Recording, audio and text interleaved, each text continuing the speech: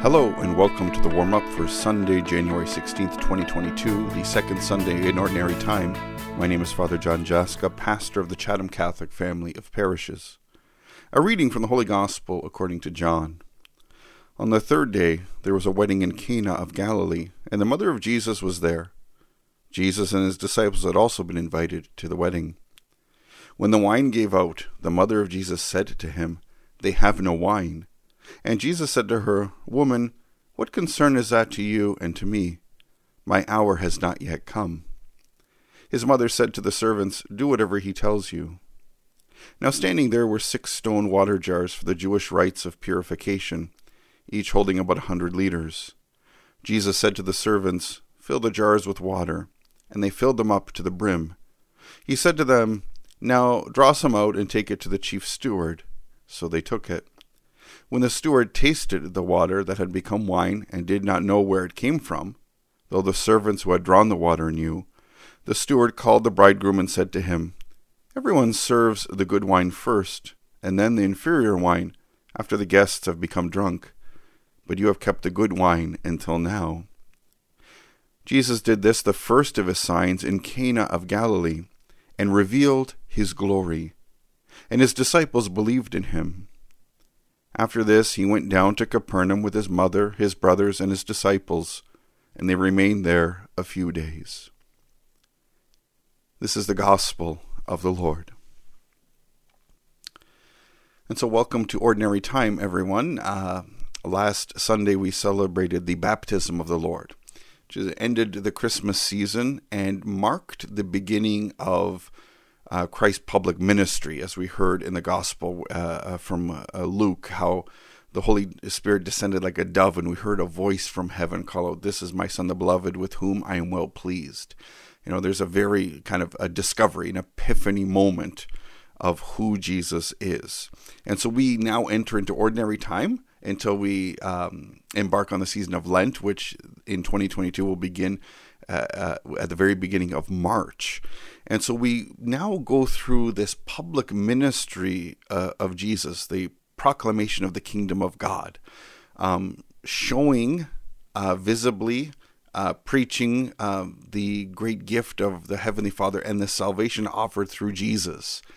And we start out in Ordinary Time here in 2022, in the beginning of the new year, from the Gospel of John and the wedding feast at Cana, in which Jesus performs his first miracle in the Gospel of John, and really the epiphany moment, of a revelation of who Jesus is again in this Gospel. And it's an interesting a circumstance or scenario for us when we talk about the wedding feast of Cana. Mary, the mother of Jesus, the family are there, Jesus and his disciples are there, and they run out of wine. And in the time of Jesus, weddings were not just kind of a 1-day or 2-day event. It kind of lasted all week. It was a real celebration of the community with family and friends. And to run out of food, to run out of wine is something very embarrassing, very difficult to explain. And so, just like if you're hosting any type of gathering and you ran out of food, you ran out of drinks, you ran out of stuff, it's an embarrassment. It's a difficulty. Not on the grandest scale of challenges in our world, but nonetheless, this was a very significant problem for this wedding feast. And Mary, turns to Jesus saying, you can do something. This is the situation. We need to help this family. And I was reading, a commentary, a reflection about this scene, and it's the social impact of running out of wine and the family being embarrassed and kind of challenges of the celebration of this wedding banquet is one thing, but Jesus doesn't brush Mary off, saying, what does this have to do with me? It's not my time. It seems like on the surface level, Jesus is saying, I can't worry about this. But one commentator was talking about, Jesus was telling Mary, saying, this is going to change everything.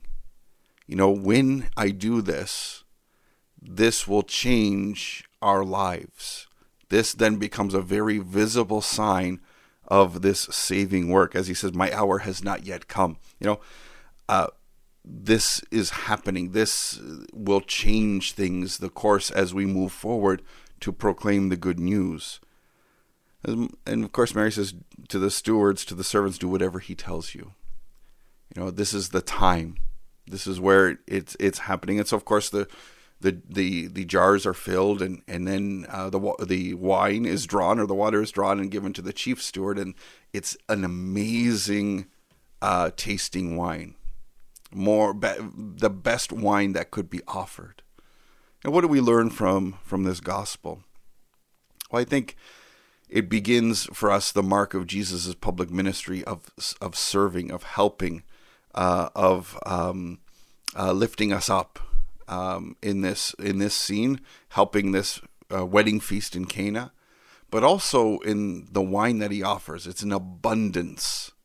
It's the best wine. Jesus just doesn't look to get us through, but offers us what is best. The steward said, everyone serves the good wine first, and then the inferior wine after the guests have become drunk, but you have kept the good wine until now.